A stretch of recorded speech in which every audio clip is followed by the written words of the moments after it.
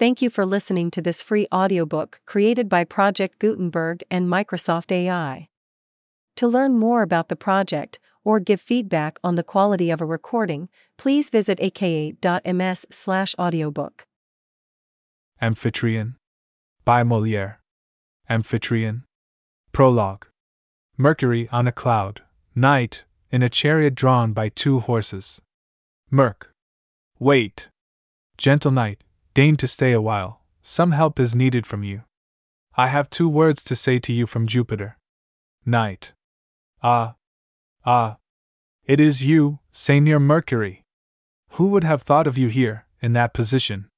Merc. Well, feeling tired, and not being able to fulfill the different duties Jupiter ordered me, I quietly sat down on this cloud to await your coming. Night. You jest, Mercury, you do not mean it. Does it become the gods to say they are tired? Merc. Are the gods made of iron? Night. No, but one must always have a care for divine decorum. There are certain words the use of which debases this sublime quality, and it is meet that these should be left to men, because they are unworthy. Merc. You speak at your ease, fair lady, from a swiftly rolling chariot, in which, like a dame free from care, you are drawn by 2 fine horses wherever you like. But it is not the same with me. Such is my miserable fate that I cannot bear the poets too great a grudge for their gross impertinence in having, by an unjust law, which they wish to retain in force, given a separate conveyance to each god, for his own use, and left me to go on foot, me, like a village messenger, though, as everyone knows, I am the famous messenger of the sovereign of the gods, on the earth and in the heavens.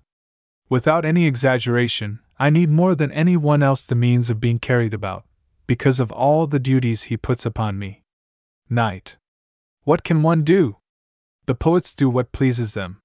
It is not the only stupidity we have detected in these gentlemen. But surely your irritation against them is wrong, for the wings at your feet are a friendly gift of theirs. Merc.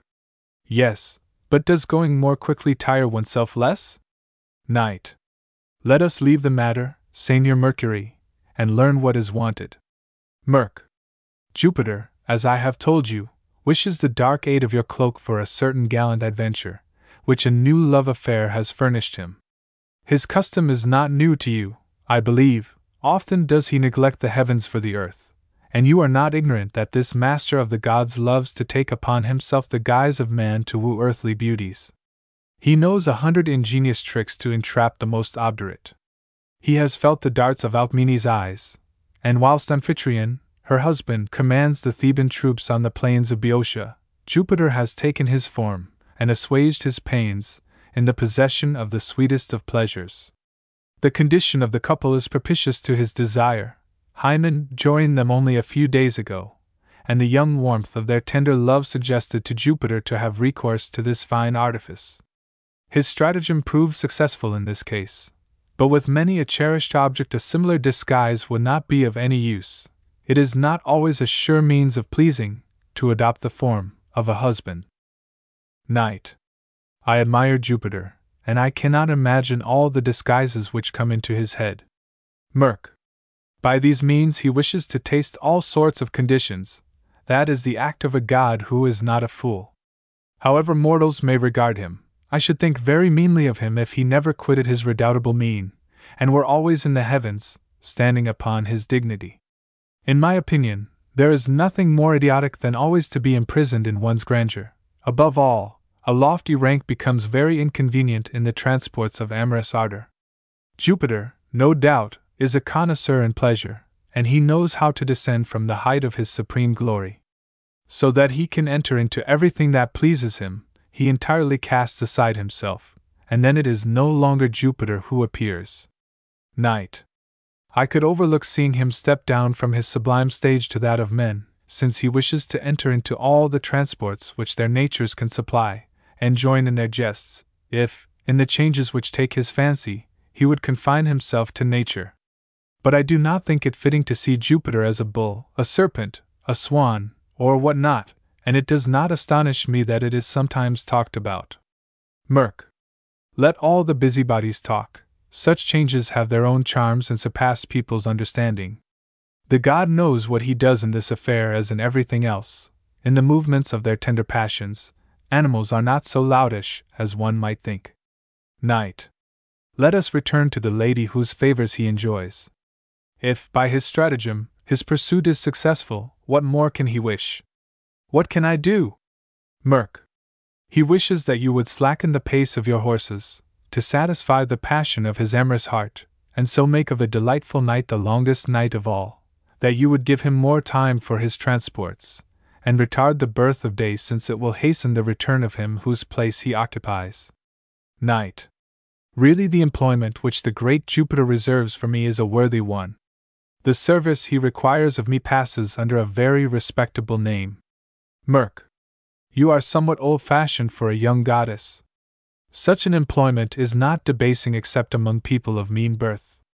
When one has the happiness of belonging to lofty rank, whatever one does is always right and good. Things change their names to suit what one may be. Knight. You know more about such matters than I do. I will trust to your enlightened views and accept this employment. Merc. Come, come now, Madam Knight, a little gently, I beseech you. The world gives you the reputation of not being so scrupulous. In 100 different climes you are made the confidant of many gallant adventures, and if I may speak candidly, we do not owe each other anything. Knight. Let us cease these reproaches and remain what we are. Let us not give men cause to laugh by telling each other the truth. Merc. Adieu. I am going there to play my part in this business, promptly to strip myself of the form of Mercury and to take in its place the figure of Amphitryon's valet. Knight. I am going to keep station in this hemisphere with my somber train. Merc. Good day, Knight. Knight. Adieu, Mercury. Mercury descends from his cloud to the earth, and Night goes away in her chariot. Act 1. Who goes there? Eh? My fear grows with every step. Gentlemen, I am a friend to all the world. Ah! What unparalleled boldness, to be out at this hour! My master is crowned with fame, but what a villainous trick he plays me here! What? If he had any love for his neighbor, would he have sent me out in such a black night? Could he not just as well have waited until it was day before sending me to announce his return and the details of his victory? To what servitude are thy days subjected, Sozi? Our lot is far more hard with the great than with the mean. They insist that everything in nature should be compelled to sacrifice itself for them. Night and day, hail, wind, peril, heat, cold, as soon as they speak we must fly. 20 years of assiduous service do not gain us any consideration from them. The least little whim draws down upon us their anger. Notwithstanding this, our infatuated hearts cling to the empty honor of remaining near them, contented with the false idea, which every one holds, that we are happy. In vain reason bids us retire. In vain our spite sometimes consents to this. To be near them is too powerful an influence on our zeal, and the least favor of a caressing glance immediately re-engages us. But at last I see our house through the darkness, and my fear vanishes. I must prepare some thought-out speech for my mission. I must give Alcmene warlike description of the fierce combat which put our enemies to flight. But how the deuce can I do this since I was not there? Never mind, let us talk of cut and thrust, as though I were an eyewitness. How many people describe battles from which they remained far away? In order to act my part without discredit, I will rehearse it a little. This is the chamber into which I am ushered as the messenger. This lantern is Alcmene, to whom I have to speak. He sets his lantern on the ground and salutes it. Madam Amphitryon, my master and your husband. Good. That is a fine beginning. Whose mind is ever full of your charms, has chosen me from amongst all to bring tidings of the success of his arms, and of his desire to be near you. Ah! Really, my poor Sozi, I am delighted to see you back again. Madam, you do me too much honor. My lot is an enviable one. Well answered. How is Amphitryon? Madam, as a man of courage should be, when glory leads him. Very good. A capital idea! When will my heart be charmed and satisfied by his return? As soon as possible, assuredly, madam, but his heart desires a speedier return. Ah! In what state has the war left him? What says he? What does he? Ease my anxiety. He says less than he does, madam, and makes his enemies tremble. Plague! Where do I get all these fine speeches? What are the rebels doing? Tell me, what is their condition? They could not resist our efforts, madam. We cut them to pieces, put their chief, Tarilas, to death, took Telebos by assault, and now the port rings with our prowess. Ah! What a success! Ye gods! Who could ever have imagined it? Tell me, Sozi, how it happened. I will, gladly, madam, and without boasting I can tell you, with the greatest accuracy, the details of this victory. Imagine, therefore, madam, that Telebos is on this side. He marks the places on his hand, or on the ground. It is a city really almost as large as Thebes. The river is, say, there. Here, our people encamped, and that space was occupied by our enemies. On a height, somewhere about here, was their infantry, and lower down, on the right side, was their cavalry. After having addressed prayers to the gods, and issued all the orders, the signal was given. The enemy, thinking to turn our flank, divided their horse soldiers into 3 platoons, but we soon chilled their warmth, and you shall see how. Here is our vanguard ready to begin work, there were the archers of our king, Creon, and here, the main army. Someone makes a slight noise, which was just going to stay. The main body is afraid. I think I hear some noise. Merc. Under the form of Sozi, under this mask which resembles him, I will drive away the babbler from here. His unfortunate arrival may disturb the pleasures our lovers are tasting together. SOS. My heart revives a little. Perhaps it was nothing. Lest anything untoward should happen, however, I will go in to finish the conversation. Merc. I shall prevent you doing that unless you are stronger than Mercury. SOS. This night seems to me unusually long. By the time I have been on the way, either my master has taken evening for morning, or lovely Phoebus slumbers too long in bed through having taken too much wine. Merc. With what irreverence this lubber speaks of the gods. My arm shall soon chastise this insolence. I shall have a fine game with him, stealing his name as well as his likeness. SOS. Ah! Upon my word, I was right. I am done for, miserable creature that I am. I see a man before our house whose mien bodes me no good. I will sing a little to show some semblance of assurance. He sings, and when Mercury speaks, his voice weakens, little by little. Merc. What rascal is this, who takes the unwarrantable license of singing and deafening me like this? Does he wish me to curry his coat for him? SOS. Assuredly that fellow does not like music. Merc. For more than a week, I have not found any one whose bones I could break. My arm will lose its strength in this idleness. I must look out for someone's back to get my wind again. SOS. What the deuce of a fellow is this? My heart thrills with clutching fear. But why should I tremble thus? Perhaps the rogue is as much afraid as I am, and talks in this way to hide his fear from me under a feigned audacity. Yes, I will not allow him to think me a goose. If I am not bold, I will try to appear so.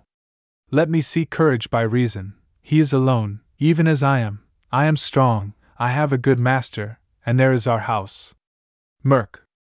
Who goes there? Merc. Who? I. SOS. I. Courage, Sozi. Merc. Tell me, what is your condition? SOS. To be a man, and to speak. Merc. Are you a master or a servant? SOS. As fancy takes me. Merc. Where are you going? SOS. Where I intend to go. Merc. Ah! This annoys me. SOS. I am ravished to hear it. Merc. By hook or by crook, I must definitely know all about you, you wretch, what you do, whence you come before the day breaks, where you are going, and who you may be. SOS. I do good and ill by turns, I come from there, I go there, I belong to my master. Merc. You show wit, and I see you think to play the man of importance for my edification. I feel inclined to make your acquaintance by slapping your face. SOS. Mine? Merc. Yours, and there you get it sharp. Mercury gives him a slap. SOS. Ah. This is a fine game. Merc. No, it is only a laughing matter, a reply to your quips. SOS. Good heavens! Friend, how you swing out your arm without anyone saying anything to you. Merc. These are my lightest clouts, little ordinary smacks. SOS. If I were as hasty as you, we should have a fine ado. Merc.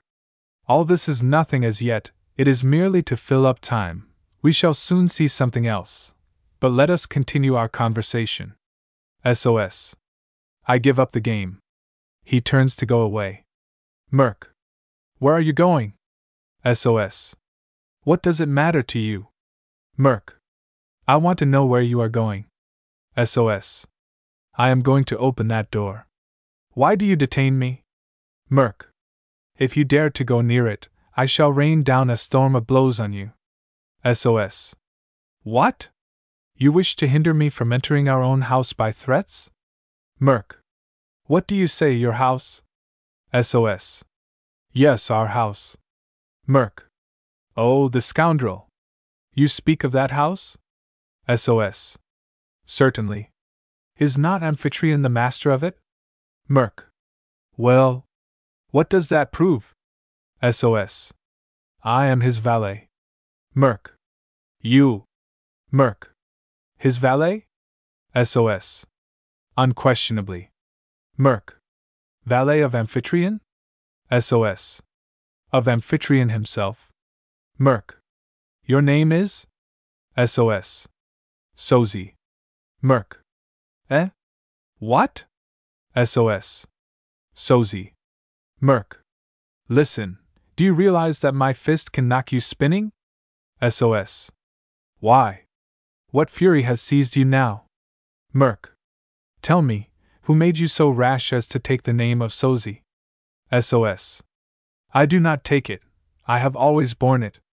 Merc. Oh, what a monstrous lie! What confounded impudence! You dare to maintain that Sozi is your name? SOS. Certainly, I maintain it, for the good reason that the gods have so ordered it by their supreme power.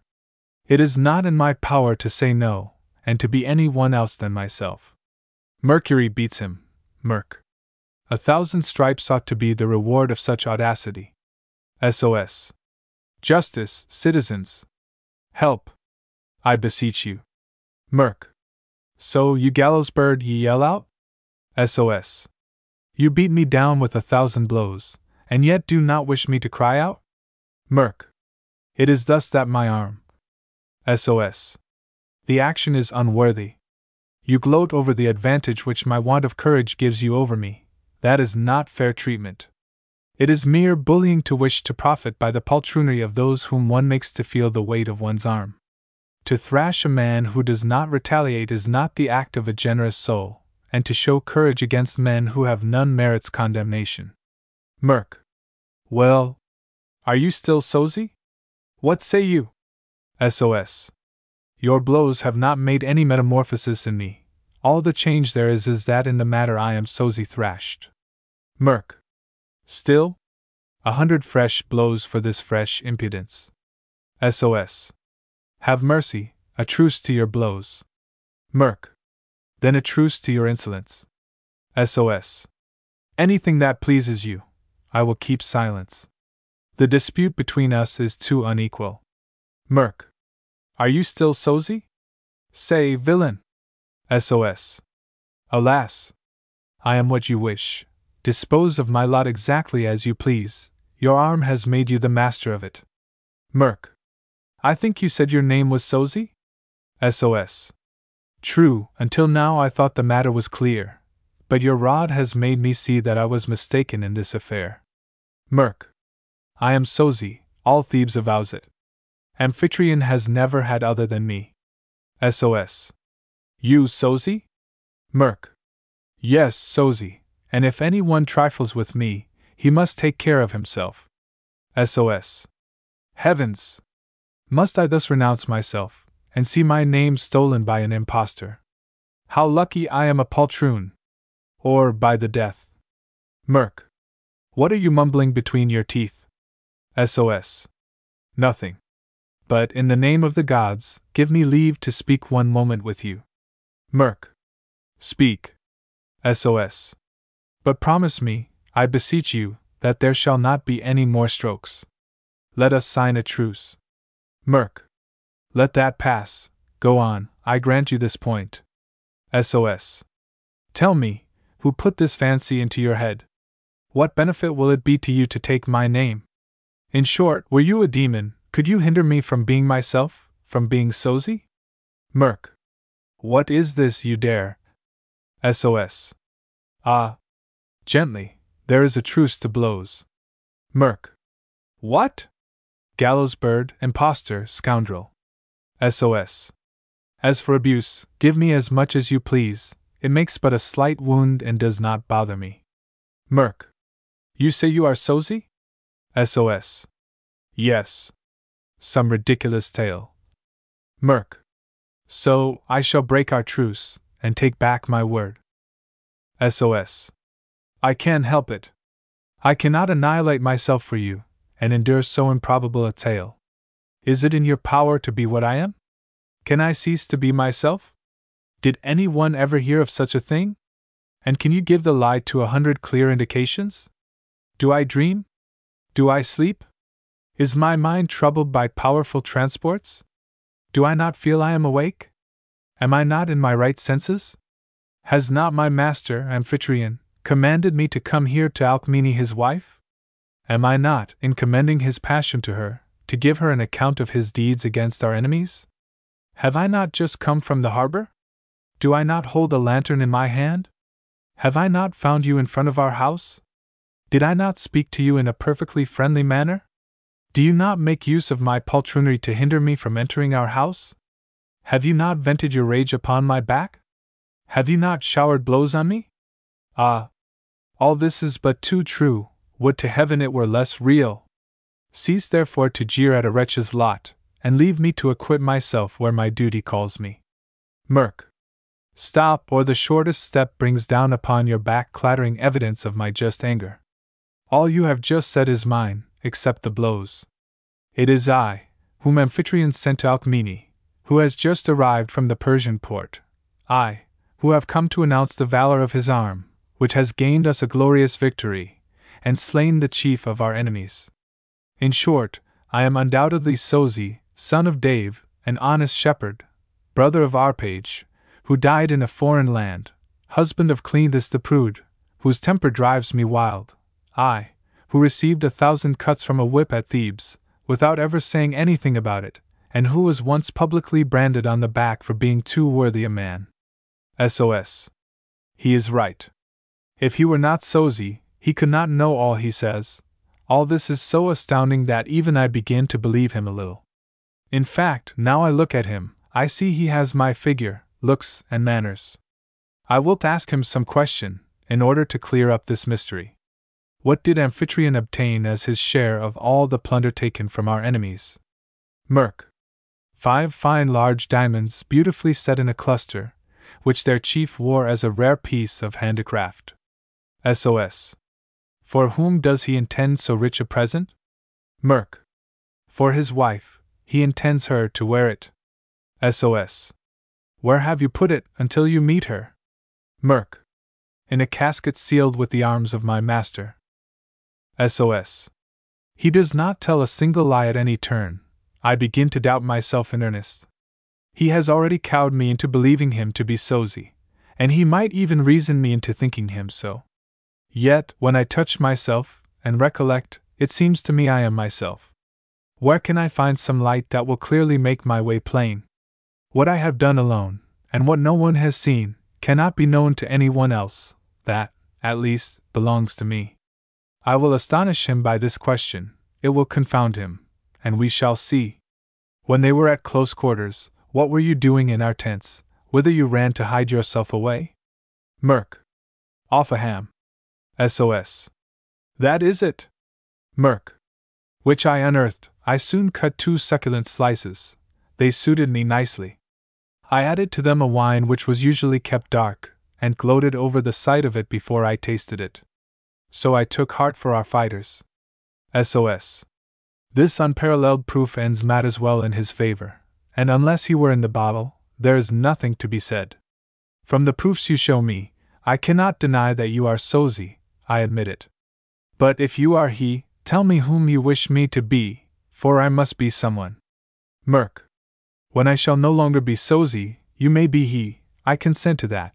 But I promise you it shall be the death of you if you take up such a fancy while I am he. SOS. All this confusion turns me inside out, for reason is against what I see. But I must end this by some means, and the shortest way for me is to go in there. Merc. Oh! You gallows bird, you want to taste the stick. SOS. What is the matter? Great gods! He makes the blows ring again. My back will ache for a month. I will leave this devil of a fellow, and return to the harbor.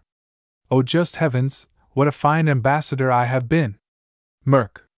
At last I have made him fly. This treatment has paid him out for many of his deeds. But here is Jupiter, gallantly escorting his lover Alcmene. Jup. My dear Alcmene, forbid the torchbearers to come near. They give me delight in enabling me to see you, but they might betray my being here, and this were best unrevealed. Restrained by all the heavy cares with which the glory of our arms held me bound, my heart has stolen from the duties of my post the moments it has just given to your charms.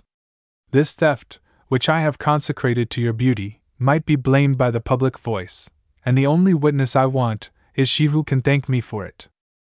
Alcohol, I take great interest, Amphitryon, in the glory which your illustrious exploits have cast upon you. The fame of your victory moves my heart to its depths. But when I see that this disastrous honor keeps my lover away from me, such is my heart's feeling that I cannot forbear to think ill of it, and to regret the high order which makes you general of the Thebans. It is sweet after a victory to see the glory to which one's lover has been raised. But, from among the perils attached to this glory, a deadly blow, alas! May soon fall. With how many fears is one's heart wounded at the report of the least skirmish! In the horror of such a thought, is there anything that can console for the threatened stroke? And with whatever laurels the victor may be crowned, whatever share one may have in that supreme honor, is it worth what it costs a tender heart, which trembles every moment for its lover? Jup. I do not see anything in you but what inflames my passion. Everything shows me a deeply enamored heart, and I confess, it is a great delight to find so much love in a beloved object. But if I may dare say so, one scruple in the tender sentiments which you show me causes me anxiety, and in order to enjoy you the more, dear Alcmene, my heart would rather see love only, and not duty, in the favors which I receive from you. May they arise solely from affection, and have respect to my person only. Let not my condition as your husband be the reason for them. Alcohol, yet it is in that name that the ardor which burns me holds the right to show itself. I do not understand this new scruple which troubles your heart. Jup. The love and tenderness which I have for you far exceeds a husband's. In these sweet moments, you do not realize its delicacy. You do not understand that a heart deeply in love studiously attaches itself to 100 little trifles, and is restless over the manner of being happy. In me, fair and charming Alcmene, you see a lover and a husband, but to speak frankly, it is the lover that appeals to me. When near you, I feel the husband restrains him. This lover, who is supremely jealous of your love, wishes your heart to abandon itself solely to him. His passion does not wish anything the husband gives him. He wishes to obtain the warmth of your love from the fountainhead, and not to owe anything to the bonds of wedlock, or to a duty which palls and makes the heart sad, for by these the sweetness of the most cherished favors is daily poisoned. This idea, in short, tosses him to and fro, and he wishes, in order to satisfy his scruples, that you would differentiate where the occasion offends him, the husband to be only for your virtue, and the lover to have the whole affection and tenderness of a heart known to be full of kindness. Alcohol, in truth, Amphitryon, you must be jesting, to talk thus. I should be afraid anyone who heard you would think you were not sane. Jup. There is more reason in this discourse, Alcmene, than you think. But a longer stay here would render me guilty, and time presses for my return to port. Adieu. The stern call of duty tears me away from you for a time, But, lovely Alcmene, I beseech you at least to think of the lover when you see the husband. Alcohol I do not separate what the gods unite, both husband and lover are very precious to me. CLE. O heaven! How delightful are the caresses of an ardently cherished husband! How far my poor husband is from all this tenderness! Merc. I must tell night she has but to furl all her sails. The sun may now arise from his bed and put out the stars. Clean this, Mercury. Mercury turns to go away. CLE. So? Is it thus you quit me? Merc. What would you have? Do you wish me not to do my duty, and follow in Amphitryon's footsteps? CLE. To separate from me so rudely as this, you villain! Merc. It is a fine subject to make a fuss about. We have still plenty of time to live together. CLE. But to go in such a churlish manner, without saying a single kind word to cheer me. Merc. Where the deuce shall I dig up silly compliments? 15 years of married life exhaust nonsense.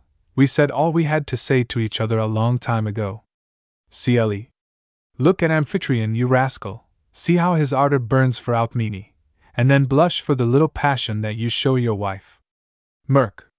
But gracious me! Clean this, they are still lovers. There comes a certain age when all this passes away. What suits them well in these early days would look ridiculous in us, old married people. It would be a fine sight to see us embracing each other, and saying sweet nothings. CLE. Oh! You perfidious wretch, must I give up hope that a heart sighs for me? Merc. No, I should be sorry to say that, but I have too long a beard to dare to sigh. I should make you die of laughter. CLE. You brute, do you deserve the good fortune of having a virtuous woman for your wife? Merc. Good heavens! You are but too virtuous. This fine virtue is not worth anything to me. Do not be quite so honest a woman, and don't bother me so much. CLE. What? Do you blame me for being too honest? Merc. A woman's gentleness is what charms me most. Your virtue makes a clatter that never ceases to deafen me. CLE. You care for hearts full of false tenderness, for those women with the laudable and fine talent of knowing how to smother their husbands with caresses in order to make them oblivious of the existence of lovers. Merc. Well, shall I tell you what I think? An imaginary evil concerns fools only. My device should be, less honor and more peace. CLE. Would you, without any repugnance, suffer me openly to love a gallant? Merc. Yes, if I were no longer worried by your tongue, and if it changed your temper and your goings-on.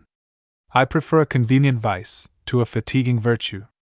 Adieu, clean this, my dear soul. I must follow Amphitryon. He goes away. CLE. Why has not my heart sufficient resolution to punish this infamous scoundrel? Ah, how it maddens me, now, that I am an honest woman! Act 2. Amph. Come here, you rascal, come here. Do you know, master villain, that your talk is sufficient to cause me to knock you down, and that my wrath waits only for a stick to thrash you as I intend? SOS. If you take it in that way, monsieur, I have nothing more to say, you will be always in the right. Amph. So? You scoundrel, you wish to impose upon me as truths tales which I know to be extravagantly far-fetched? SOS. No, I am the servant, and you are the master. It shall not be otherwise than you wish it, monsieur. Amph. Come, I will choke down the anger that inflames me, and hear all you have to say about your mission. I must unravel this confusion before I see my wife. Collect your senses, think well over what you say, and answer each question word for word. SOS. But lest I make a mistake, tell me, I beseech you, beforehand, in what way it would please you to have this affair healed. Shall I speak, monsieur, according to my conscience, or as usual when near the grate? Shall I tell the truth or use a certain complaisance? Amph. No, I only wish you to give me a perfectly unvarnished account. SOS. Good. That is enough, leave it to me, you have but to interrogate me. Amph.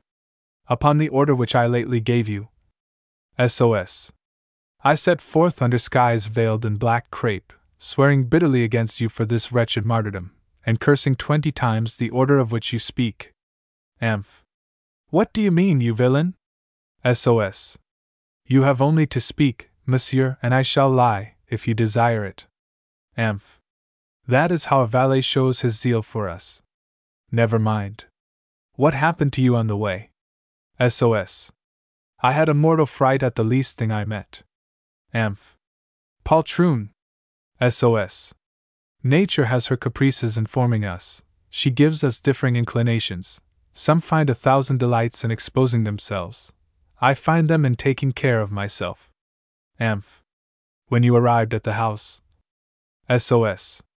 When I reached the door, I wished to rehearse to myself for a short time in what tone and in what manner I should give a glorious account of the battle. Amph. What followed? SOS. Someone came to annoy and trouble me. Amph. Who was he? SOS. Sozy, another I, jealous of your orders, whom you sent to out me from the port, and who has as full knowledge of our secrets as I who am speaking to you. Amph. What nonsense! SOS. No, monsieur, it is the simple truth. This I was at your house sooner than I, and I swear to you, I was there before I had arrived. Amph. Pray, where does all this cursed nonsense come from? Is it a dream? Is it drunkenness? Mind-wandering? Or a sorry joke? SOS. No, it is the thing as it is, and by no means an idle tale. I am a man of honor, I give you my word, and you must please believe it. I tell you, believing I was but one Sozy, I found myself 2 at your house, and of these 2 eyes, piqued with jealousy, one is at the house, and the other is with you. The eye who is here, tired out, found the other eye fresh, jolly and active, having no other anxiety than to fight and break bones. Amph. I confess I must be of a very placid temper, very peaceable, very gentle, to permit a valet to entertain me with such nonsense. SOS. If you become angry, no more conference between us, you know all will be over at once. Amph. No, I will listen to you without being carried away, I promised it. But tell me in good earnest, is there any shadow of likelihood in this new mystery which you have just told me? SOS. No, you are right, the matter must appear to everyone past credit. It is a fact past understanding, an extravagant, ridiculous, far-fetched tale, it shocks common sense, but it is none the less a fact. Amph. How can anyone believe it, unless he has taken leave of his senses? SOS.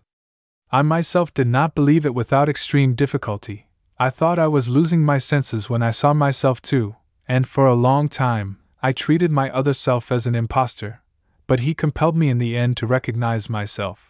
I saw it was I, without any trickery. From head to foot he is like me, handsome, a noble air, well-built, charming manners. In fact, 2 peas do not resemble each other more.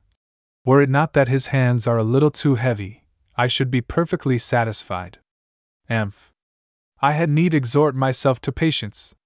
But did you not in the end go into the house? SOS. Good, go in.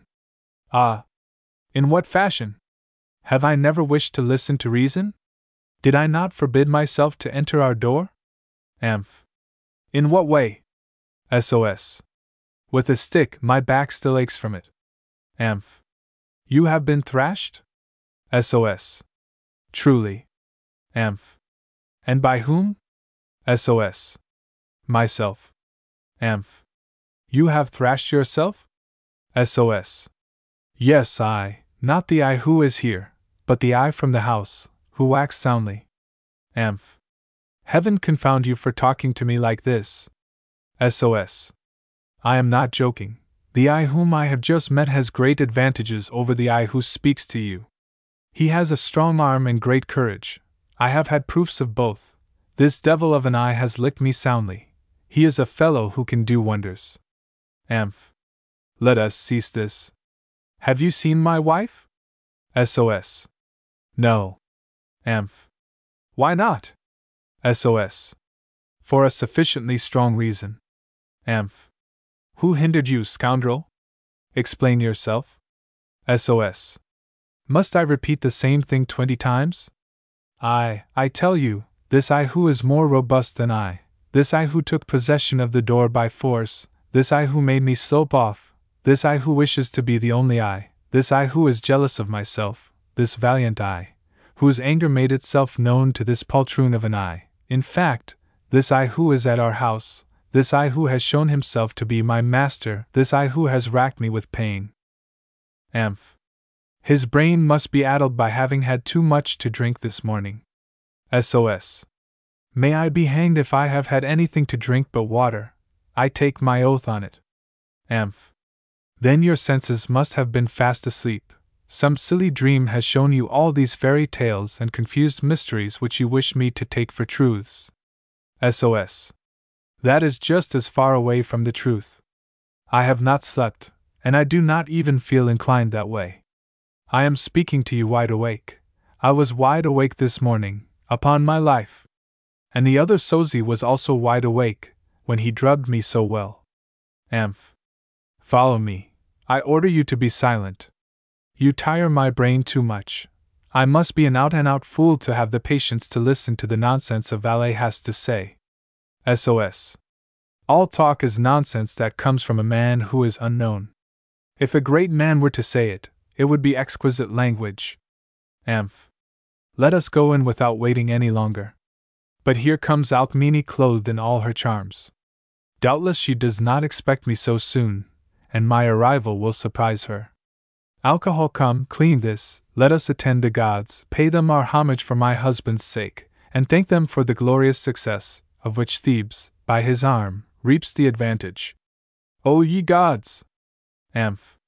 Heaven grant that victorious Amphitryon may be met with renewed pleasure by his wife, that this day may be favorable to my passion, and restore you to me with the same heart. May I again find as much love as my heart brings to you. Alcohol, have you returned so soon? Amph. Really, you give me but a sorry proof of your love, this Have you returned so soon? Is scarcely the language a heart really inflamed with love would use on such an occasion as this. I dared to flatter myself I had remained away from you too long. The expectation of an ardently longed for return makes each moment seem of great length. The absence of what we love, however brief it may be, is always too long. Alcohol, I do not see. Amph. No, Alcmene, time is measured in such cases by one's impatience. You count the moments of absence as one who does not love. When we really love, the slightest separation kills us. The one whom we love to see never returns too soon. I confess that the love I bear you has cause to complain of your reception. I expected different expressions of joy and tenderness from your heart. Alcohol, I cannot understand on what you found the words you have just uttered. If you complain of me, upon my word I do not know what would satisfy you. I think I showed a sufficiently tender joy last night, at your happy return. My heart responded by every means you could wish to the claims of your affection. Amph. In what way? Alcohol, did I not clearly show the sudden transports of a perfect joy? Could a heart's feelings be better expressed at the return of a husband who is tenderly loved? Amph. What do you say? Alcohol, that even your affection showed an inconceivable joy at my reception, and that, as you left me at break of day, I do not see that my surprise at this sudden return is so guilty. Amph. Did you, in a dream last night, Alcmene, anticipate in idea the reality of my hastened return, and having, perhaps, treated me kindly in your sleep, does your heart think it has fully acquitted itself of its duty to my passion? Alcohol, has some malignant vapor in your mind, Amphitryon, clouded the truth of last night's return? Does your heart pretend to take away from me the credit of all the gentle affection I showed you in my tender welcome? Amph. This vapor you attribute to me seems to me somewhat strange. Alcohol, it is in return for the dream which you attribute to me. Amph. Unless it is because of a dream, what you have just now told me is entirely inexcusable. Alcohol, unless it is a vapor which troubles your mind, what I have heard from you cannot be justified. Amph. Let us leave this vapor for a moment, Alcmene. Alcohol, let us leave this dream for a moment, Amphitryon. Amph. One cannot jest on the subject in question without being carried too far. Alcohol undoubtedly, and as a sure proof of it, I begin to feel somewhat uneasy. Amph. Is it thus you wish to try to make amends for the welcome of which I complain? Alcohol, do you desire to try to amuse yourself by this feint? Amph. For heaven's sake, I beseech you, Alcmene. Let us cease this, and talk seriously. Alcohol, you carry your amusement too far, Amphitryon. Let there be an end to this raillery. Amph. Do you really dare maintain to my face that I was seen here before this hour? Alcohol, have you really the assurance to deny that you came here early yesterday evening? Amph. I came yesterday? Alcohol, certainly, and you went away again before dawn. Amph. Heavens! Was ever such a debate as this heard before? Who would not be astonished at all this? Sozy? SOS. She needs 6 grains of hellebore, monsieur. Her brain is turned. Amph. Alcmene, in the name of all the gods, this discourse will have a strange ending. Recollect your senses a little better, and think what you say.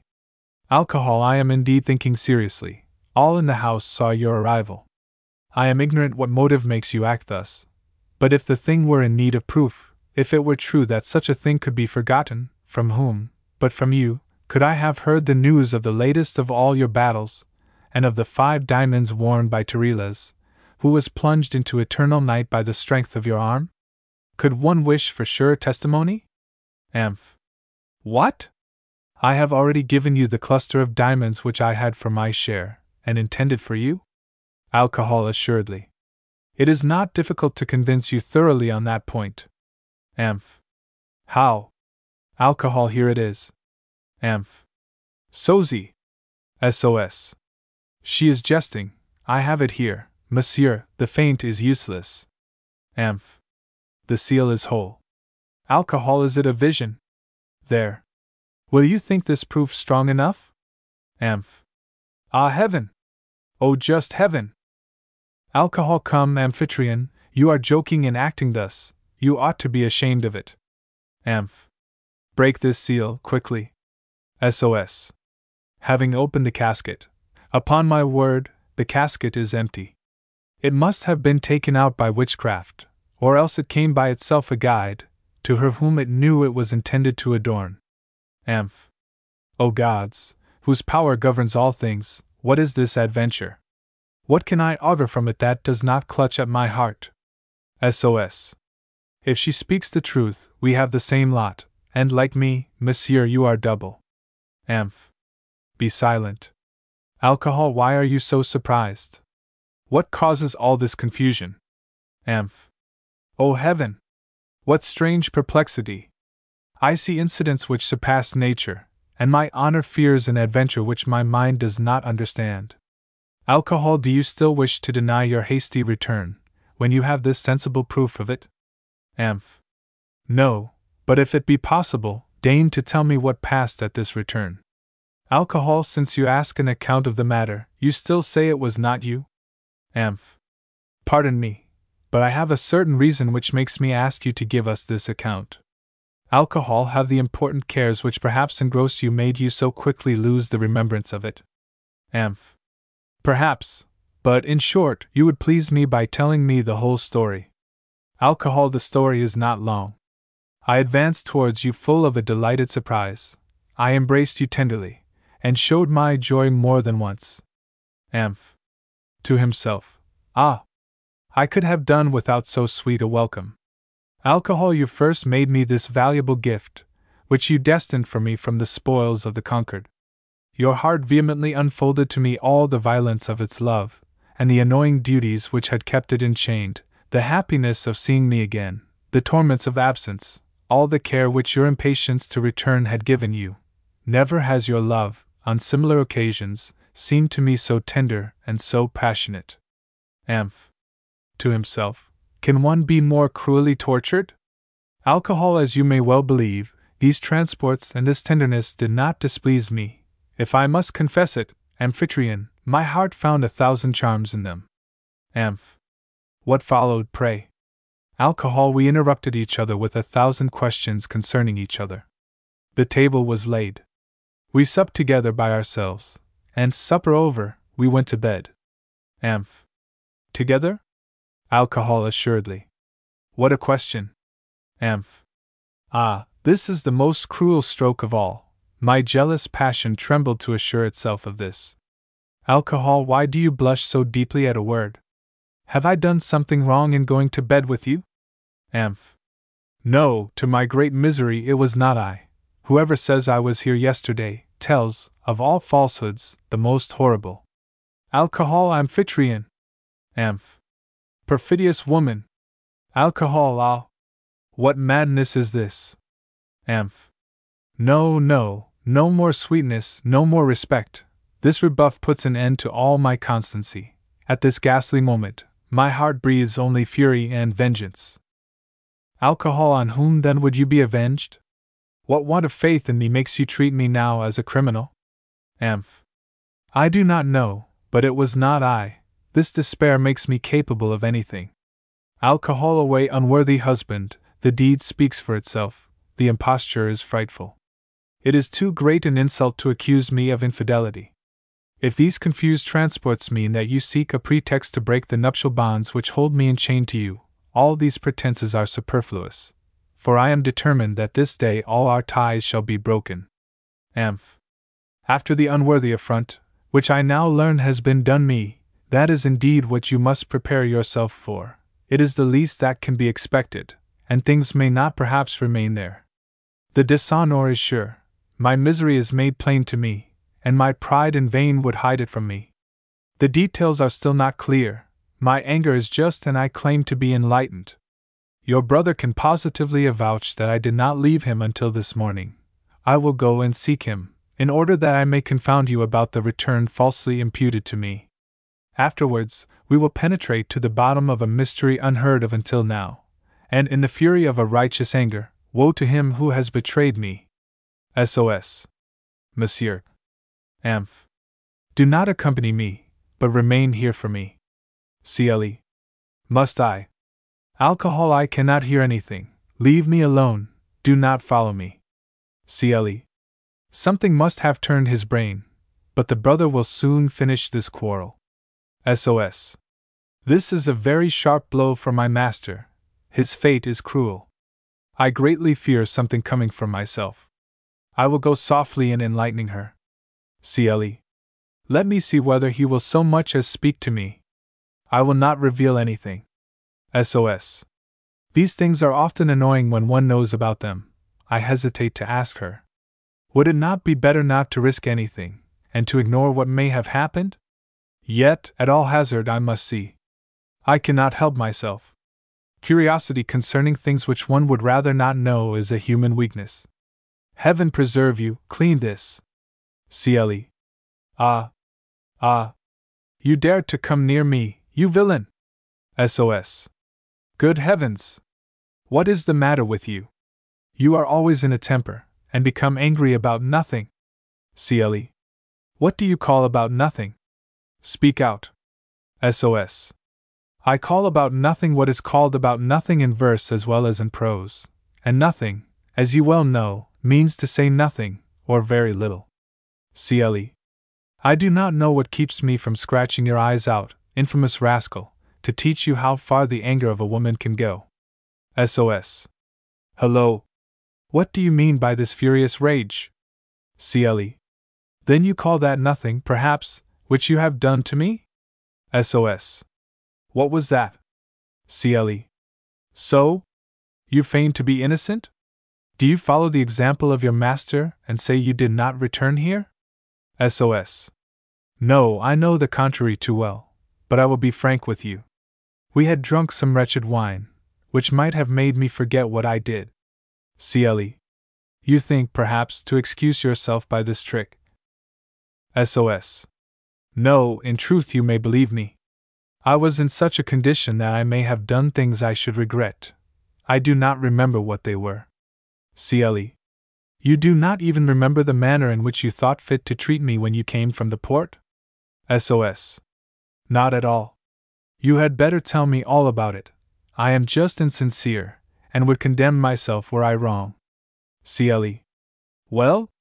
Amphitryon having warned me of your return, I sat up until you came, but I never saw such coldness. I had myself to remind you that you had a wife, and when I wanted to kiss you, you turned away your head and gave me your ear. SOS. Good. CLE. What do you mean by good? SOS. Good gracious. You do not know why I talk like this, clean this. I had been eating garlic, and like a well-bred man, just turned my breath away from you. CLE.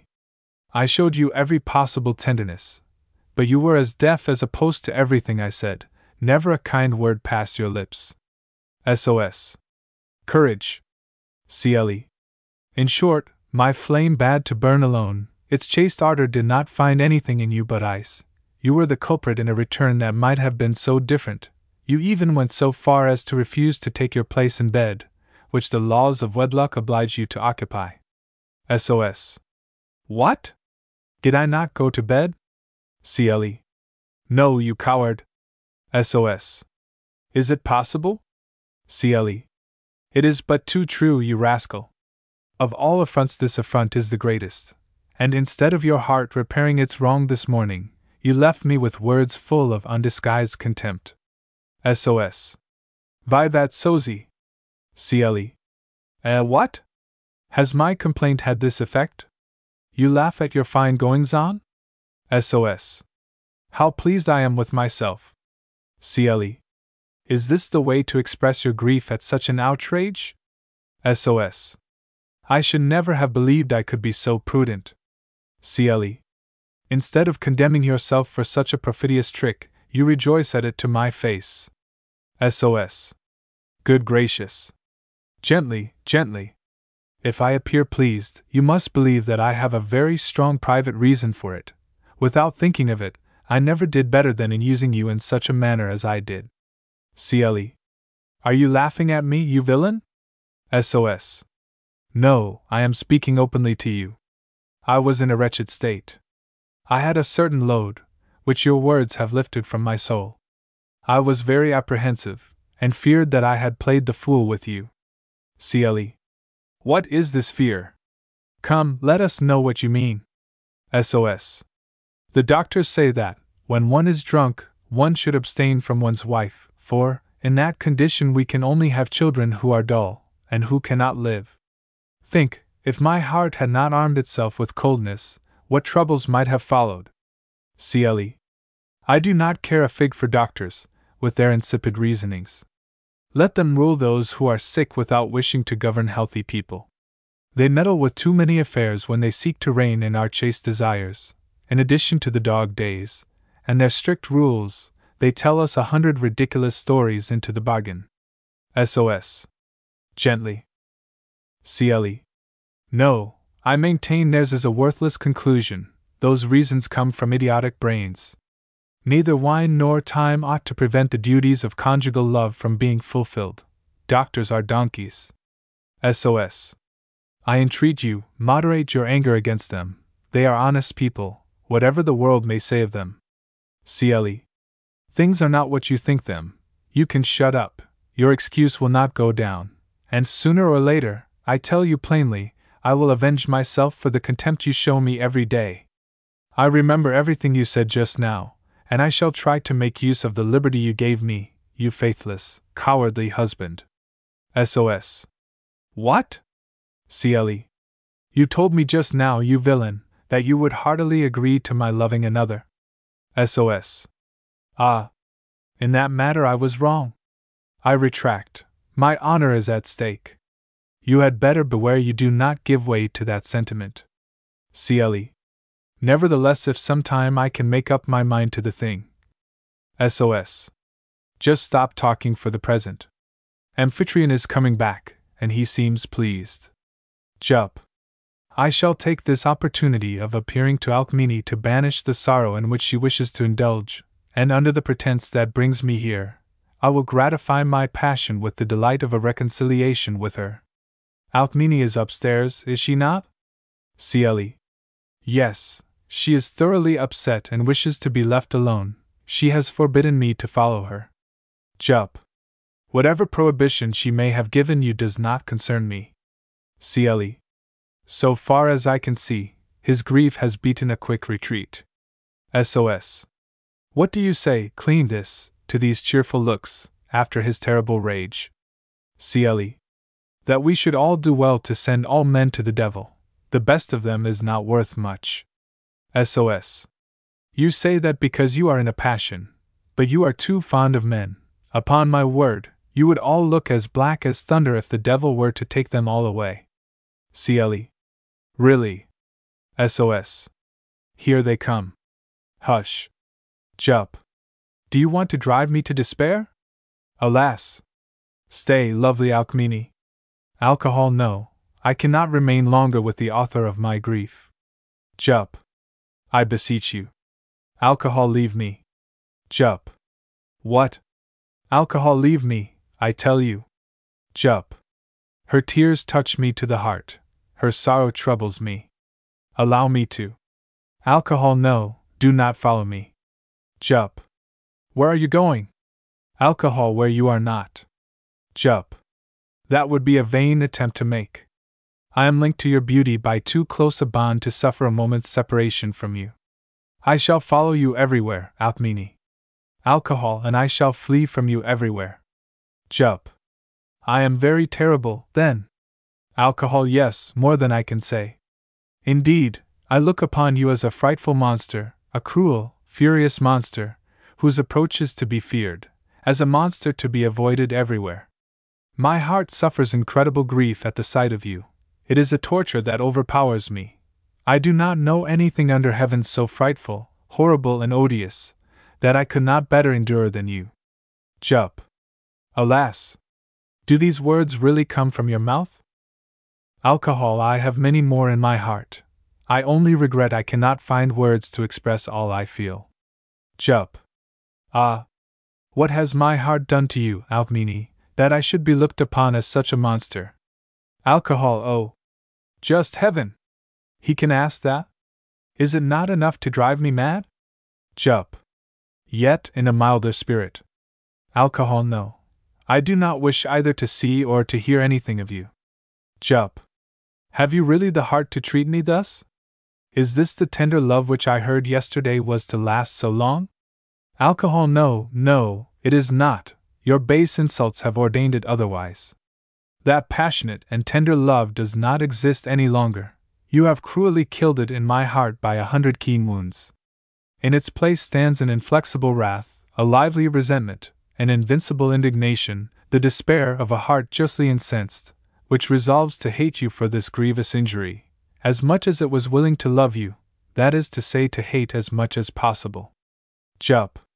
Alas! Your love must have had but little strength, if it can be killed by so slight a matter. Can it just divorce us? Is there any need to be so roused at a trifle? Alcohol, ah! It is just that which offends me, that which my anger cannot pardon. I should have felt less wounded by the justifiable transports of a fit of jealousy. Jealousy makes impressions the force of which oftentimes carries us beyond our control. At such times the most discreet mind, no doubt, finds it difficult enough to answer for its deeds. The violence of a heart which may have been deluded has, in its very delusion, a peace offering for an aggrieved soul, and the love that gave birth to its fears furnishes, in spite of all its violence, at least some reasons to urge as excuse. Outbursts such as these ever have love as an excuse against anger, for love gave birth to them, and we can easily pardon what we cannot control. But to fly into uncontrollable fury, in gaiety of heart, and so causelessly and keenly to wound the tenderness and honor of a heart that dearly loves you, ah! It is too cruel a blow, my grief can never forget it. Jup. Yes, you are right, Alcmene, I admit it. This action is unquestionably an odious crime. I do not pretend to justify it longer, yet allow my heart to defend itself in your eyes, and let it reveal to you who is to blame for this insulting fury. To tell you frankly, it is the husband Alcmene, who has done this wrong. It is the husband whom you must blame. The lover has no share in this churlish anger. His heart is not capable of offending you. He has too much respect and affection for you ever to think of it. Had he been guilty of the crime of doing aught that could wound you, he would pierce himself with 100 stabs before your eyes. But the husband has cast aside that humble submission which should always be yours. By his harsh deeds, the husband has made himself known. He thought the rights of marriage allowed him everything. Yes, it is he no doubt who is guilty towards you. He only has ill-treated your lovely person. Hate, detest the husband. I consent to it. I yield him to your mercy. But Alcmene, spare the lover from the anger which such an offense gives you. Do not let him suffer. Differentiate between him and the guilty one. And finally, in order to be just, do not punish him for what he has not done. Alcohol, oh! All these subtleties are but frivolous excuses. Such language only annoys incensed minds. In vain do you use these ridiculous prevarications. I do not make any distinction in him who offends me. Everything in him becomes the object of my anger. The lover and the husband are alike confounded in its just violence. Both occupy my thoughts. Both are painted in the same colors by my wounded heart. Both are guilty. Both have offended me, and both are odious to me. Jup. Well, then, since you wish it, I must charge myself with the offense. Yes, you are right, when you sacrifice me as a guilty victim to your resentment. Anger towards me sways you. It is but too just, and all the terrible wrath you show causes me to suffer only lawful torments. It is right you should shun my presence, and in your anger threaten to flee from me everywhere. I must be a detestable object to you. You are right in thinking ill of me. My crime in being offensive in your charming eyes surpasses every horror.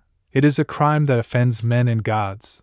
In short, as punishment for my insolence, I deserve that your hatred should vent its utmost upon me. I beg your forgiveness. I beg it upon my knees. I beg it for the sake of the most lively passion, of the tenderest love for you, which has ever been kindled in a human breast. If, charming Alcmene, your heart refuses me the pardon which I have the audacity to seek, then shall a well-aimed stroke put an end to my life, and release me from the harsh severity of a penalty which I can no longer bear. Yes, this state of things drives me to despair. Do not think, Alcmene, that, enamored as I am of your celestial charms, I can live a day under your wrath. Even these moments' agony is barbarously prolonged, and my sad heart sinks under their mortal blows. The cruel wounds of 1,000 vultures are not comparable in any way to my lively grief. Alcmene, you have but to tell me I need not hope for pardon, and immediately this sword, by a happy thrust, shall pierce the heart of a miserable wretch before your eyes. This heart, this traitorous heart, too deserving of death, since it has offended an adorable being, will be happy if, in descending into the place of shades, my death appeases your anger, and, after this wretched day, it leaves in your soul no impression of hatred in remembering my love. This is all I ask as a sovereign favor. Alcohol, ah! Cruel husband! Jup! Speak, Alcmene, speak! Alcohol, must I still keep some kindness for you, who insult me by so many indignities? Jup! Whatever resentment and outrage causes us, can it hold out against the remorse of a heart deeply in love? Alcohol, a heart full of passion would rather expose itself to 1,000 deaths than offend the object beloved. Jup! The more one loves, the easier it is. Alcohol, no, do not speak to me any longer about it. You deserve my hatred. Jup! You hate me then? Alcohol, I make every effort to do so, and it annoys me to feel that all your insults do not yet carry my vengeance so far as yield to it. Jup! But why this violence, since I offer to kill myself to satisfy your revenge? Pronounce the sentence, and immediately I will obey. Alcohol, it is impossible to wish for another's death if hatred be absent. Jup! I cannot live unless you abandon the wrath that overwhelms me, and unless you grant me the favor of a pardon which I beg at your feet. Decide to do one or the other quickly, to punish, or to absolve. Alcohol, alas! The only resolution I can take is but too clearly apparent. My heart has too plainly betrayed me, for me to wish to maintain this anger. Is it not to say we pardon, when we say we cannot hate? Jup! Ah, charming Alcmene, overwhelmed with delight I must. Alcohol, forbear. I hate myself for such weakness. Jup! Go, Sozi, make haste. A sweet joy fills my soul. See what officers of the army you can find, and ask them to dine with me. Softly aside. Mercury can fill his post, while he is away from here. SOS. Come! Now you see, this couple, clean this. Will you follow their example, and let us also make peace? Indulge in some slight reconciliation? CLE. For the sake of your lovely mug, oh yes. I will, and no mistake. SOS. What? You will not? CLE. No. SOS. It doesn't matter to me. So much the worse for you. CLE. Well, come back. SOS. No, not likely. I shall not do anything of the kind, I shall be angry. I turn now. CLE. Go away, you villain, let me alone. One gets tired now and then of being an honest woman. Act 3. Yes, so doubt fate hides him purposely from me. At last am I tired of trying to find him. I do not know anything that can be more cruel than my lot. In spite of all my endeavors, I cannot find him whom I seek. All those I do not seek I find. 1,000 tiresome bores, who do not think they are so, drive me mad with their congratulations on our feats of arms, although they know little of me. In the cruel embarrassment and anxiety that troubles me, they all burden me with their attentions, and their rejoicings make my uneasiness worse. In vain I try to pass them by, to flee from their persecutions. Their killing friendship stops me on all sides. Whilst I reply to the ardor of their expressions by a nod of the head, I mutter under my breath 100 curses on them. Ah!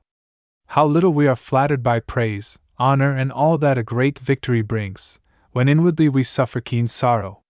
How willingly would I exchange all this glory to have peace of mind. At every turn my jealousy twits me with my disgrace.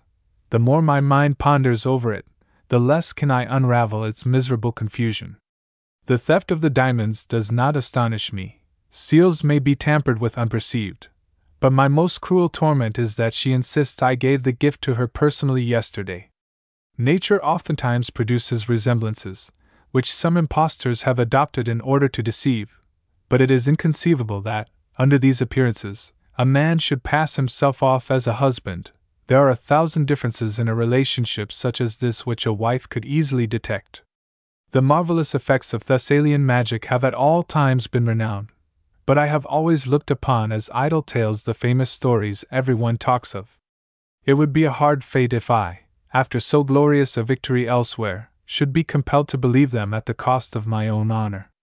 I will question her again upon this wretched mystery, and see if it is not a silly fancy that has taken advantage of her disordered brain. O righteous heaven, may this thought be true, and may she even have lost her senses, so that I may be happy. Merc. Since love does not offer me any pleasure here, I will at least enjoy myself in another way, and enliven my dismal leisure by putting Amphitryon out of all patience. This may not be very charitable in a god, but I shall not bother myself about that. My planet tells me I am somewhat given to malice. Amph. How is it that the door is closed at this hour? Merc. Hello. Gently, gently. Who knocks? Merc. Who I? Amph. Ah. Open. Merc. What do you mean by open? Who are you, pray, to make such a row, and speak like that? Amph. So? You do not know me? Merc. No, nor have I the least wish to. Amph. Is every one losing his senses today? Is the malady spreading? Sozi. Hello, Sozi. Merc. Come now. Sozi, that is my name. Are you afraid I shall forget it? Amph. Do you see me? Merc. Well enough. What can possess your arm to make such an uproar? What do you want down there? Amph. Aye, you gallows bird. What do I want? Merc. What do you not want then? Speak, if you want to be understood. Amph. Listen, you villain. I will come up with a stick to make you understand, and give you a fine lesson. How dare you speak to me like that? Merc. Softly, softly. If you make the least attempt to create an uproar, I shall send you down some messengers who will annoy you. Amph. Oh heavens! Did anyone ever conceive such insolence? And from a servant, from a beggar? Merc. Come now. What is the matter? Have you gone over everything correctly? Have your big eyes taken everything in? He glares, so savage he looks. If looks could bite, he would have torn me to shreds by now. Amph. I tremble at what you are bringing upon yourself with all this impudent talk. What a frightful storm you are brewing for yourself. What a tempest of blows will storm down on your back. Merc. If you do not soon disappear from here, my friend, you may come in for some mauling. Amph. Ah! You villain, you shall know to your confusion what it is for a valet to attack his master. Merc. You, my master? Amph. Yes, rascal. Do you dare to say you do not recognize me? Merc. I do not recognize any other master than Amphitryon. Amph. And who, besides myself, may this Amphitryon be? Merc. Amphitryon? Amph. Certainly. Merc. Ah! What an illusion! Come, tell me in what decent tavern you have addled your brain. Amph. What? Again? Merc. Was it a feast-day wine? Amph. Heavens! Merc. Was it old or new? Amph. What insults! Merc. New goes to one's head, if drunk without water. Amph. Ah! I shall tear your tongue out soon. Merc. Pass on, my dear friend. Believe me, no one here will listen to you. I respect wine. Go away, make yourself scarce, and leave Amphitryon to the pleasures which he is tasting. Amph. What? Is Amphitryon in there? Merc. Rather, covered with the laurels of his fine victory, he is side by side with the lovely Alcmene enjoying the delights of a charming tete-a-tete. They are tasting the pleasures of being reconciled, now their love tiff has blown over. Take care how you disturb their sweet privacy, unless you wish him to punish you for your excessive rashness. Ah! What a frightful blow he has given me! How cruelly has he put me to confusion! If matters are as this villain says, to what a state are my honor and my affection reduced? What course can I adopt? Am I to noise it abroad or keep it secret? Ought I, in my anger, to keep the dishonor of my house to myself or make it public? Come! Must one even think what to do in so gross an affront? I have no standing, nothing to hope for. All my anxiety now shall be how to avenge myself. SOS. All I have been able to do, monsieur, with all my diligence, is to have brought these gentlemen here. Amph. Ah! You are here? SOS. Monsieur. Amph. Insolent, bold rascal. SOS. What? Amph. I shall teach you to treat me thus. SOS. What is it? What is the matter with you? Amph. What is the matter with me, villain? SOS. Hello, gentlemen, come here quickly. Now. Ah! Stay, I beseech you. SOS. Of what am I guilty? Amph. You asked me that, you scoundrel? Let me satisfy my righteous anger. SOS. When they hang anyone, they tell him why they do it. Now. At least condescend to tell us what his crime may be. SOS. I beseech you, gentlemen, keep a tight hold of me. Amph. Yes. He has just had the audacity to shut the door in my face, and to add threats to 1,000 impudent jeers. Ah! You villain! SOS. I am dead. Now. Restrain this anger. SOS. Gentlemen. Pull. What is it? SOS. Has he struck me? Amph. No, he must have his reward for the language he has made free to use just now. SOS. How could that be when I was elsewhere busy carrying out your orders? These gentlemen here can bear witness that I have just invited them to dine with you. Now. That is true, he has just delivered us this message, and would not quit us. Amph.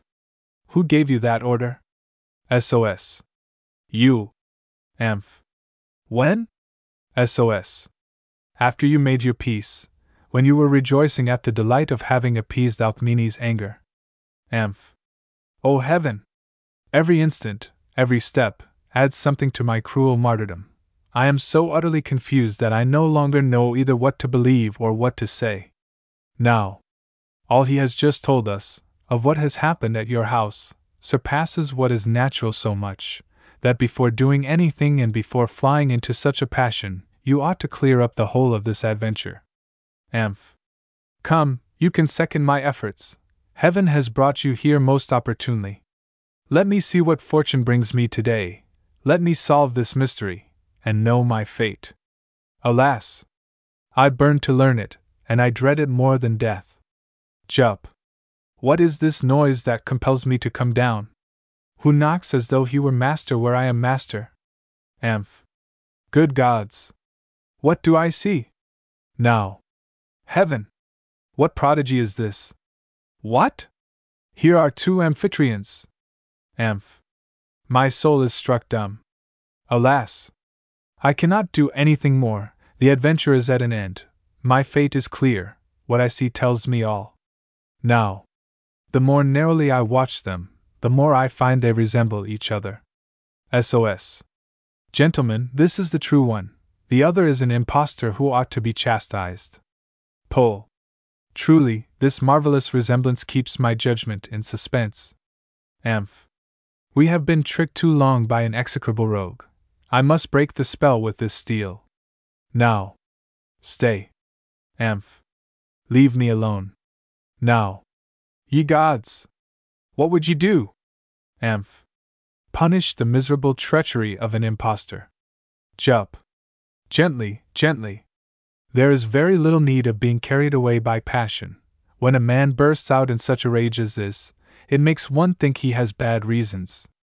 SOS. Yes, it is an enchanter, who has a talisman that enables him to resemble the masters of houses. For your share in this insulting language, I shall make you feel 1,000 blows. SOS. My master is a man of courage, he will not allow his followers to be thrashed. Let me assuage my deep anger, and wash out my affront in the scoundrel's blood. Now, we shall not suffer this strange combat of Amphitryon against himself. What? Does my honor receive this treatment from you?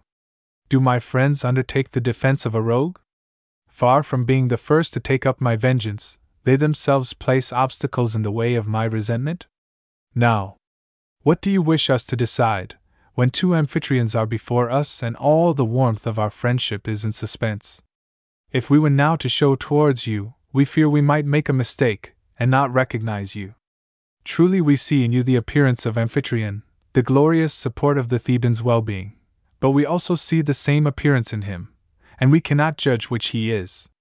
Our duty is not doubtful, the impostor ought to bite the dust at our hands, but this perfect resemblance hides him between you two, and it is too hazardous a stroke to undertake in the dark. Let us find out quietly on which side the imposture may be, then, as soon as we have unraveled the adventure, it will not be necessary for you to tell us our duty. Jup. Yes, you are right, this resemblance authorizes you to doubt both of us. I am not offended to see you cannot make up your minds. I am more reasonable, and excuse you. The eye cannot differentiate between us. I see one can easily be mistaken. You do not see me give way to anger, nor draw my sword. That is a bad way to enlighten a mystery. I can find one more gentle and more certain. One of us is Amphitryon, and both of us may seem so in your eyes. It is for me to end this confusion. I intend to make myself so well known to all, that, at the overwhelming proofs I shall bring forward to show who I am, he himself shall agree concerning the blood from which I sprang, and he shall no longer have occasion to say anything. Before all the Thebans I will reveal the truth to you. The affair is, unquestionably, of sufficient importance to justify my seeking to clear it up in the sight of all. Alcmene expects this public testimony from me. Her virtue, which is outraged by the noise of this mischance, demands justification, and I will see justice is done it. My love for her compels me to it. I shall call together an assembly of the noblest chiefs, for the explanation her honor requires. While waiting with you for these desirable witnesses, I pray you to condescend to honor the table to which Sozi has invited you. SOS. I was not mistaken, gentlemen. This word puts an end to all irresolution. The real Amphitryon is the Amphitryon who gives dinners. Amph. Oh heaven! Can my humiliation go further? Must I indeed suffer the martyrdom of listening to all that this impostor has just said to my face, my arms bound, though his words drive me mad? Now, you are wrong to complain. Let us await the explanation which shall render resentment seasonable. I do not know whether he imposes upon us or not, but he speaks on the matter as though he were right. Amph. Go, you weak-kneed friends, and flatter the imposture. Thebes has other friends who will flock round me, different from you. I will go and find some who, sharing the insult, will know how to lend their hand in my just cause. Jup. Ah well! I await them. I shall know how to decide the discussion in their presence. Amph. You rogue, you think perhaps to evade justice thus, but nothing shall shield you from my vengeance. Jup. I shall not now condescend to answer this insulting language. Soon I shall be able to confound your fury with 2 words. Amph. Not heaven itself can protect you. I shall dog your footsteps even to hell. Jup. It will not be necessary. You will soon see I shall not fly away. Amph. Now, before he goes away with these, I will make haste to gather together friends who will aid my cause. They will come to my house and help me to pierce him with 1,000 thrusts. Jup. No ceremony, I implore you. Let us go quickly into the house. Now. Really, this adventure utterly confounds the senses and the reason. SOS. A truce, gentlemen, to all your surprises. Let us joyfully sit down to feed until the morning. I intend to feast well, so that I may be in good condition to relate our valiant deeds. I am itching to attack the dishes. I never felt so hungry. Merc. Stop. What have you come to poke your nose in here for, you impudent turnspit? SOS. Ah. Gently, for mercy's sake. Merc. Ah. You have come back again. I shall tan your hide for you. SOS. Ah. Brave and generous eye, compose yourself, I beseech you. Sosie, spare Sosie a little, and do not divert yourself by knocking yourself down. Merc. Who gave you liberty to call yourself by that name? Did I not expressly forbid you to do so, under penalty of experiencing 1,000 cuts from the cane? SOS. It is a name we both may bear at the same time, under the same master. I am recognized as Sosie everywhere. I permit you to be he, permit me to be so, too. Let us leave it to the 2 Amphitryons to give vent to their jealousies, and though they contend, let the 2 Sosies live in the bonds of peace. Merc. No, one is quite enough. I am determined not to allow any division. SOS. You shall have precedence over me. I will be the younger, and you shall be the elder. Merc. No, a brother is a nuisance, and not to my taste. I intend to be the only son. SOS. O barbarous and tyrannical heart! Allow me at least to be your shadow. Merc. Not at all. SOS. Let your soul humanize itself with a little pity. Allow me to be near you in that capacity. I shall be everywhere so submissive a shadow that you will be pleased with me. Merc. No quarter, the law is immutable. If you again have the audacity to go in there, 1,000 blows shall be the fruit. SOS. Alas! Poor Sosie, to what miserable disgrace are you reduced? Merc. So? Your lips presume again to give yourself a name I forbid. SOS. No, I did not intend myself. I was speaking of an old Sosie, who was formerly a relative of mine, and whom, with the utmost barbarity, they drove out of the house at dinner hour. Merc. Take care you do not fall into that idiocy if you wish to remain among the number of the living. SOS. How I would thwack you if I had the courage, for your wretched puffed-up pride, you double son of a strumpet. Merc. What do you say? SOS. Nothing.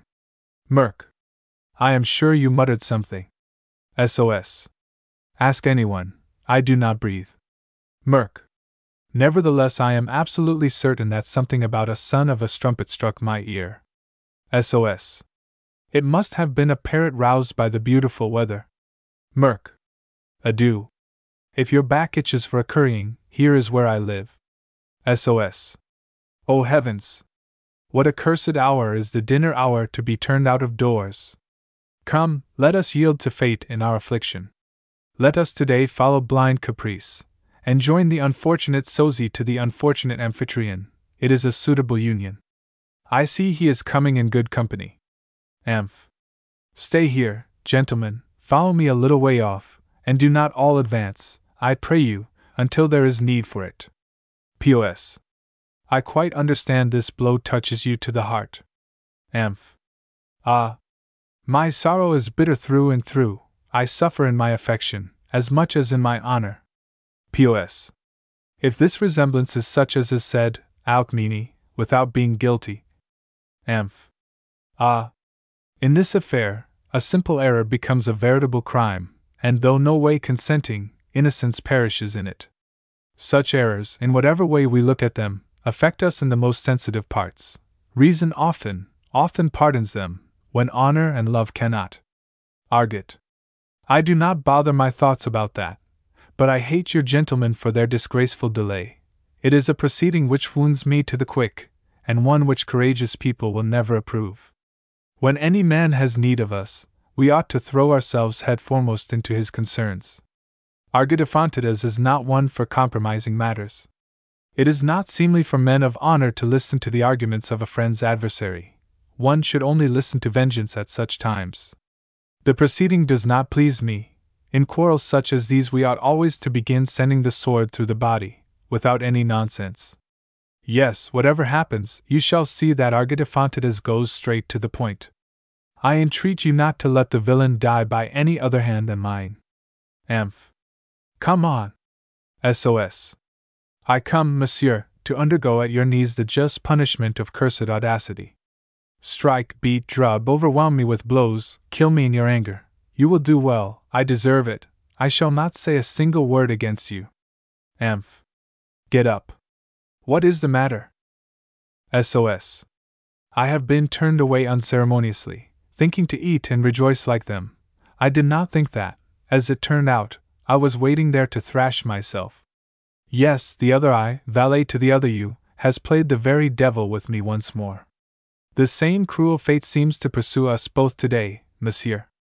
In short, they have unsocied me, as they unamphitrioned you. Amph. Follow me. SOS. Is it not better to see if anybody is coming? CLE. Oh heaven! Amph. What frightens you like this? Why are you afraid of me? CLE. Why? You are up there and I see you here. Now. Do not hurry. Here he comes to give, before us all, the explanation we want. If we may believe what he has just said about it, it will banish away your trouble and care. Mercury, Cleindis, Naucrates, Polydas, Sozi, Amphitryon, Argidophantidas, Posicles. Merc. Yes, you shall all see him. Know beforehand that it is the Grand Master of the gods, whom, under the cherished features of this resemblance, Alcmene has caused to descend here from the heavens. As for me, I am Mercury. Not knowing what else to do, I have given him a drubbing whose appearance I took. He may now console himself, for strokes from the wand of a god confer honor on him who has to submit to them. SOS. Upon my word, Monsieur God, I am your servant. I could have done without your attentions. Merc. I now give you leave to be Sozi. I am tired of wearing such an ugly mug. I am going to the heavens, to scrape it all off with ambrosia. He flies away to the skies. SOS. May heaven forever keep you from the desire of wishing to come near me again. Your fury against me has been too bitter. Never in my life have I seen a god who was more of a devil than you. Jupiter, Cleindis, Naucrates, Polydas, Sozi, Amphitryon, Argidophantidas, Posicles. Jup. In a cloud, behold Amphitryon, who has imposed on you. Under his own aspect you see Jupiter. By these signs you may easily know him. They are sufficient, I think, to restore your heart where it should be, to bring back peace and happiness to your family. My name, which the whole earth continually adores, thus stifles all scandal that might be spread abroad. A share with Jupiter has nothing that in the least dishonors, for doubtless, it can be but glorious to find oneself the rival of the sovereign of the gods. I do not see any reason why your love should murmur. It is I, God as I am, who ought to be jealous in this affair. Alcmene is wholly yours, whatever means one may employ. It must be gratifying to your passion to see that there is no other way of pleasing her than to appear as her husband. Even Jupiter, clothed in his immortal glory, could not by himself undermine her fidelity. What he has received from her was granted by her ardent heart only to you. SOS. The Senior Jupiter knows how to gild the pill. Jup. Cast aside, therefore, the black care that stifles your heart. Restore perfect peace to the ardor which consumes you. In your house shall be born a son, who, under the name of Hercules, shall cause the vast universe to ring with his deeds. A glorious future crowned with 1,000 blessings shall let every one see I am your support. I will make your fate the envy of the whole world. You may boldly flatter yourself with what these promises confer. It is a crime to doubt them, for the words of Jupiter are the decrees of fate. He is lost in the clouds. Now, truly, I am delighted at these evident marks. SOS. Gentlemen, will you please take my advice? Do not embark in these sugary congratulations. It is a bad speculation. Phrases are embarrassing on either side, in such a compliment. The great god Jupiter has done us much honor, and unquestionably, his kindness towards us is unparalleled. He promises us the infallible happiness of a fortune crowned with 1,000 blessings, and in our house shall be born a brave son. Nothing could be better than this. But nevertheless, let us cut short our speeches, and each one retire quietly to his own house. In such affairs as these, it is always best not to say anything.